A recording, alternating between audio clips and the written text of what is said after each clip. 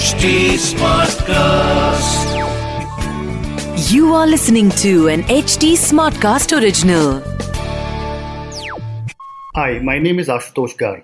I am the author of the best-selling book, The Brand Called You, and you are listening to our podcast, Personal Branding Building Blocks, where we talk with top entrepreneurs and industry experts about their strategies to optimize their performance. Not only is this podcast the brainchild of The Brand Called You, it is also an HT Smartcast original, and it is available on htsmartcast.com, India's fastest growing podcast producing platform.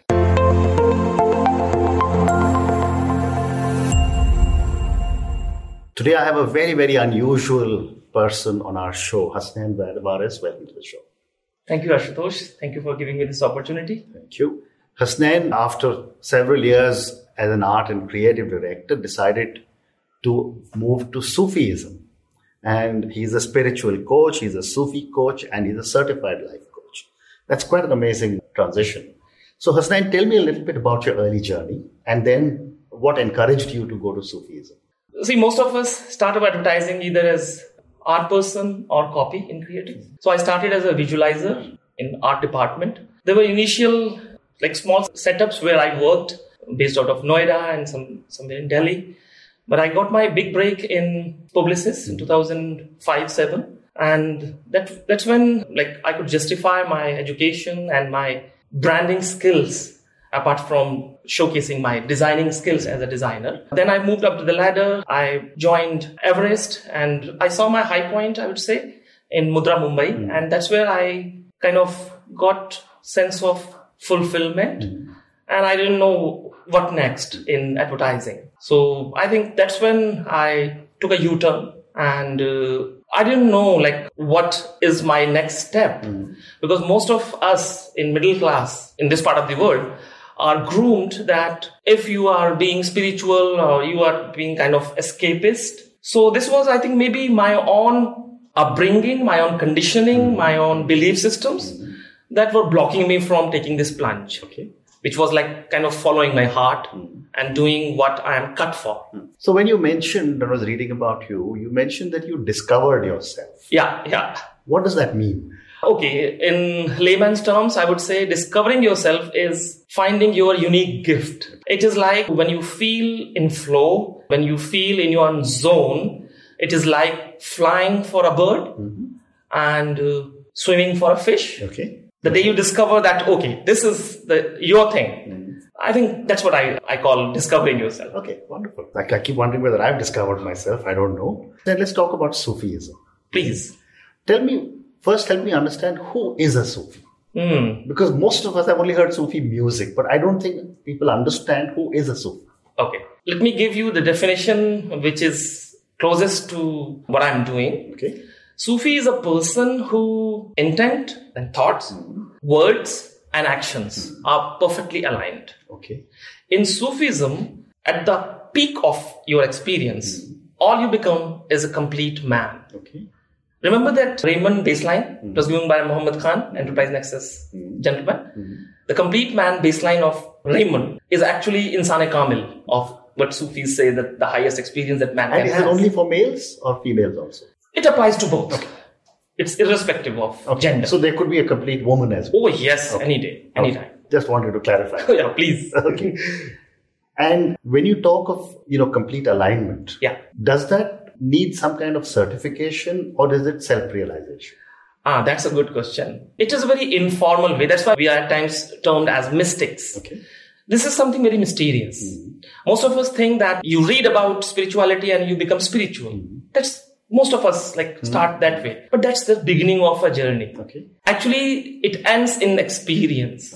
So knowledge, as Sufis put it, wisdom is understanding what earlier at its best you only knew. Okay. So again, I don't want to labor this point, but how do I determine I've become a Sufi? The day you think that you are perfectly aligned on all those 3 points, you are home. You may not be wearing a robe that most of us think that, who dance and howl and meditate in a certain manner, do some breathing exercises, are Sufis. No. It can be anybody. It can be your driver. It can be your lawyer. It can be anybody. Understand. Yeah. So my next question is, why is God called truth? See, in a way, Sufis can be put in the bracket of pantheism. We see every religion as one, okay? Not just verbally, but it's like somebody who has experienced grape and he can be comfortable in China where people call grape something else. In India, maybe it's angur, anywhere. So we don't bother about that, what that thing is called once you have experienced it. But I noticed in every religion, this truth thing is very common. Bible says the truth will set you free. Okay. In Islam, one of the names of God is Haq. Haq means truth. Truth, if you explain it further, is actually reality. So what Kabir says that Maya. So most of us see world not as the real thing. We see it through our filters of beliefs, conditionings, and therefore we don't see the real reality. So seeing the real reality or being in the state where you see things as they are, that is what seeing truth is. And that's when you are out of your baggage, what you carry as, conditioning, as beliefs, prejudices and other things. Very true. But, most of us have our biases. Yeah. We are conditioned by the society we live in. Very true. We are conditioned by the people we talk to, by the people we read, and all kinds of things. Yeah. How can a common man or a common person be able to extricate themselves and say, I will only look at the truth? Okay. That seems to be a very, very evolved human being. Definitely. Let me give you an example here. Saints have been talking about this. So breaking this conditioning, they have equated or going to your primordial state. Now we'll have to introduce one more word, love. Love state is your primordial state. We lose it the moment we are thrown into the world of duality, the moment we are born and we become conscious that we are bodies, we have to breathe from nose, and fend for yourself. We feel hungry now and all that happens. So going back to that bliss, that primordial nature is a bit of a challenge. Okay. So those who can challenge that conditioning, the saints have equated that experience as almost like killing yourself. Okay. Like Kabir says, or Raskhan you can say, Raskhani yahu ghar prem ka, khala ka ghar nahi. Khala ka ghar is muhavra. Yeah. It's an easy task. So Raskhani yahu ghar prem ka, khala ka ghar nahi. Sees utare haath idhare. So you have to clear all your conditionings, all your ego centricity. For all our listeners and viewers, please explain the doha you just spoke. Okay. So Raskhan is trying to say that it's not child's play, like being in the zone of love.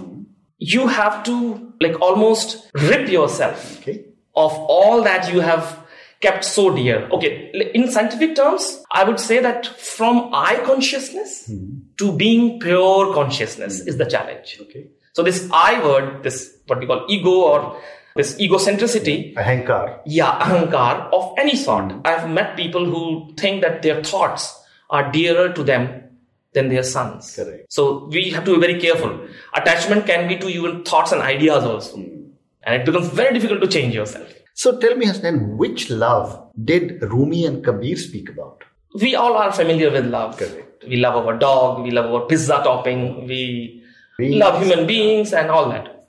But if you watch closely, the love these saints are talking about is little different, yet little similar. So that's why they could not find any other word for the sake of, spelling it. They call it love or prem. But if you ask me, in Hinduism, we have two terms. One is called Sur, the other is Asur. Sur is somebody who is in perfect harmony with the rest of the universe. Like a melody. Like a melody. So he will be in flow, he will live in flow. Asur is somebody who is disjointed. Correct. He's playing his own trumpet, he is looking, not participating in the rest of the harmony being played by universe. So, if you ask me, this love is actually love state that they are talking about. It is not that transactional love, you scratch my back, I scratch yours, and we feel happy with each other. Is not that. So here, the beloved is actually your supreme consciousness. You can call it God for giving it term. And Rumi has differentiated a bit. So in this love, the lover becomes beloved. Okay. He doesn't love the beloved only. That's the ultimate experience. As Bahubali Shah has said somewhere, Ranjha Ranjha kar di main, aap pe Ranjha hui. Ranjha Ranjha saddo, Mainu heer na aakho koi. How can a female become a male? It's not possible. But in this, like Rumi has said, in this love story, the lovers don't meet in the end and live happily thereafter, as we all know. Is that they are together all along. So that means here, it is that consciousness, supreme consciousness, that you drop your ego and you live in that bliss, is what saints are talking about, to my understanding. Very nice. No, this whole discussion is about your understanding. Yeah. So my next question is that, we always say that we must surrender before God. Yeah. We must surrender in love. And we also say that when we surrender, we get empowered. Explain to me. It is the same thing. Like right now, if you are like I conscious or egocentric, you live very limited. But the moment you are aligned with the life force itself, you are a different man. It's just that. Okay. And you can feel it. The moment you drop your baggage, your petty belief systems that you have, then you see your negativity. Yeah, everything. Belief is something that limits you. It thinks that you are a body. So man is actually 2 in 1. Sufis say that tum savari bhi ho, sawar bhi ho. So man is actually not just horse. Man is horse rider also. Maybe in this evolutionary journey, man took a evolutionary leap where we became more consciousness and less body. So the moment we are aware of that I'm more consciousness and less body, you are in the zone. So tell me, is there a science behind Sufi spirituality? Yeah, there is. The moment you drop your conditionings, you become aware of them. God is also called light, by the way. What happens with the light? You can see things. The moment you are able to see your intents, your conditioning, your belief systems, things that limit you, you're out of them. These are just thoughts that you are like empowering just because you can't break those, limitations that you have imposed on yourself. They are not your nature, by the way. They are just like how easy it is to see in day-to-day life that people become slaves of their habits. The moment they realize the futility of it, they are out of it. And gradually they can wean out of that bad habit or whatever. It's not serving them. So one more question, just continuing our discussion. Please. That if the world was to adapt Sufism, all these religious battles that we keep having all over the world, which are crazy ideologies, because every religion basically says there is one God. Yeah. Would that conflict also not disappear? It will disappear in a jiffy. Correct. It will disappear like this. Yeah. How many of us get baffled by the fact that somebody is reading Kaase Kabutar, the other is reading Kaase Kamal, and we don't know, but we can compare and then fight.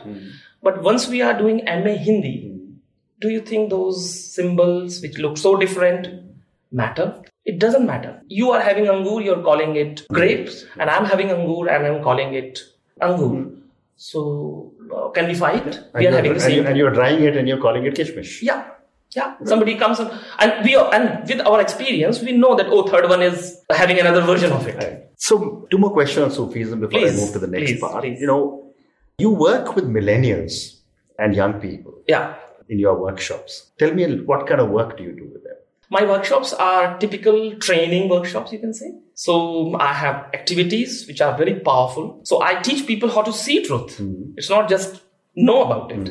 So I have demonstrations, I have activities, role plays. There is a bit of music that I play. There is a bit of, rituals that I give them, or they can help themselves. Sure. So in a way, why I work with millennials primarily is because they can relate to my language and I can relate to their life, and something magical happens. So my last question on Sufism is your forthcoming book. Yeah. Tell me about the book. See, the title is not final as yet. I have signed the contract. Spiritual publication, Hay House is publishing it, hopefully. So they are still to approach me for the final manuscripts, but I have signed the contract. And the book, right now I have spelled it like S for Sufi, as in A for apple. Correct. And I'm calling it a primer to Sufi spirituality. That's how I see it. And it is nothing but a sum total or a nutshell of my workshop only. Okay. So those who can't attend my workshops for whatever reason can help themselves. Very nice. So Hasnain, let's move to the second part of your specialization, which is the life coach. Okay. You do a lot of life coaching. So, I've interviewed a lot of coaches and I know what coaching is. But what is life coaching? Life coaching is a very holistic term, I would say.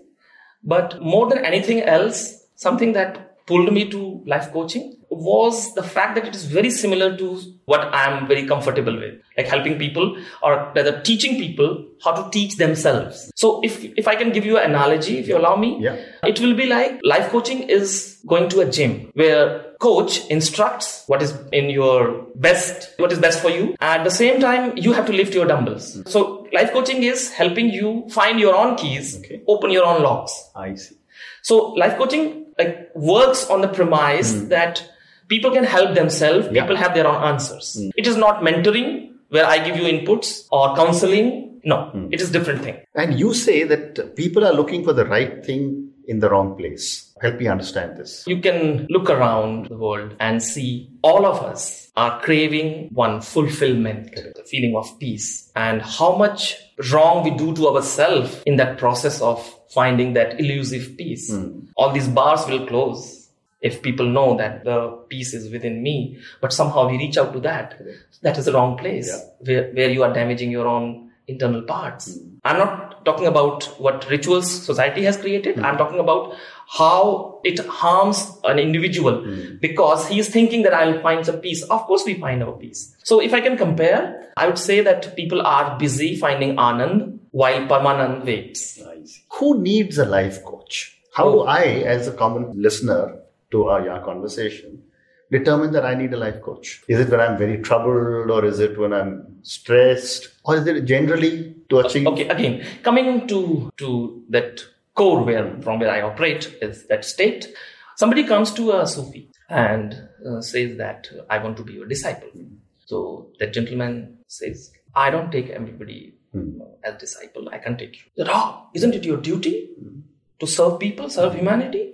Such a known saint of the time. Where should I go then? So he said, no, I look for certain degree of restlessness in the person who I would call my disciple. Can't you see that restlessness in me? He said, yeah, but you have too much of it. So that means somebody who is not very happy with point A and is very serious about owning his own decisions and wants to reach point B and has a conviction.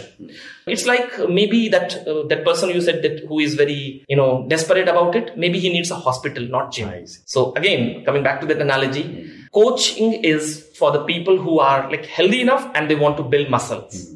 Not for people who are looking for spa treatment, somebody helps them, or need hospitalization immediately. Okay. So let me ask you, I've got time for just 2 or 3 more questions. Please, you're welcome. In your life, and you've had a very successful life, and obviously you have achieved a lot mentally, spiritually, and you're in a state which is very different from the common person. Tell me, have you had any people who had an influence on your life? And if yes, what have you learned from them? Again, it's a very mysterious thing, I would say. If you ask me the difference between a mandir and masjid, I think I was able to cross this barrier, break this conditioning at the age of 7, and I was at ease at both places. So you can say that there was influence of my guru. He's the one who gave me this name. I'm named after a saint. If you happen to see 26th January parade, his shrine was there on Uttar Pradesh tabloid. So he has named me after Haji Waris Ali Shah. So Saint Waris Ali Shah, his mausoleum is next to Lucknow. So my guru was his 3rd generation. I see. Not as in biological child, because he never married. Sarkar Waris Pak never married. So, but he was his 3rd generation saint, and so I think it was his influence which was there all that while. So one of my friends asked, so you are following your heart now? I said, maybe I have stopped resisting it. So maybe I was resisting myself, which my friends in Publicis and other places could see it. I could not see it. Maybe I didn't have that conviction of breaking that middle class month to month living lifestyle. Right. So my last question to you, and this question is on failure. My question to you is that, most of us fail, we learn, and yet we don't teach our children that it's okay to fail. We keep telling them first time. And that then manifests itself in behavior patterns. My car must be right in front, whatever happens. My question to you, Hasnain, is that as a Sufi, what have been your learnings from some of your mistakes or your failures? See, I am sum total of all that I have done so far. If I call it success or failure, I am giving label to certain result. If it was above my expectation, I'll call it success. If it was below, I'll call it failure. I think we are a mixed bag and we should accept that. And having said that, we should not forget that we should move to find our perfect self, find the perfection within as we move up. So, and it is when you operate from that love state, then you'll be less demanding, less unreasonable. That's the only way. That, like Rumi says, wherever you are, whatever you do, always be in love. So he's talking about that love state. Then no questions asked. You can never be wrong. You're doing your loving best in the given situation. Correct. And at that stage, I guess, whether it's failure or success, it doesn't matter. It's immaterial. It's immaterial. Because there are things that are beyond your control. If it's sunny outside, I cannot do anything. But I can find one umbrella and help myself. If there is no umbrella and I'm feeling that the sun is too scorchy, I may cover my hand like this. But I'm helping myself all the same. So Stan, thank you very much. It's been an absolute pleasure speaking to you. And for me, this is a great learning on Sufism. If you say so. Wish you all the best. I'm obliged that you gave me a chance to share my story. Thank you so much, Ashutosh.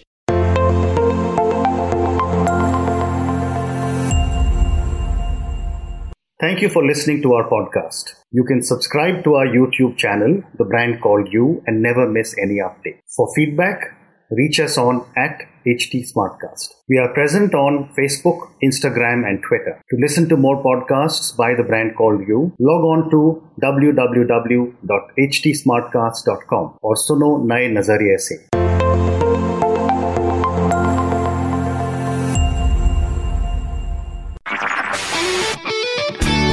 This was an HT Smartcast original.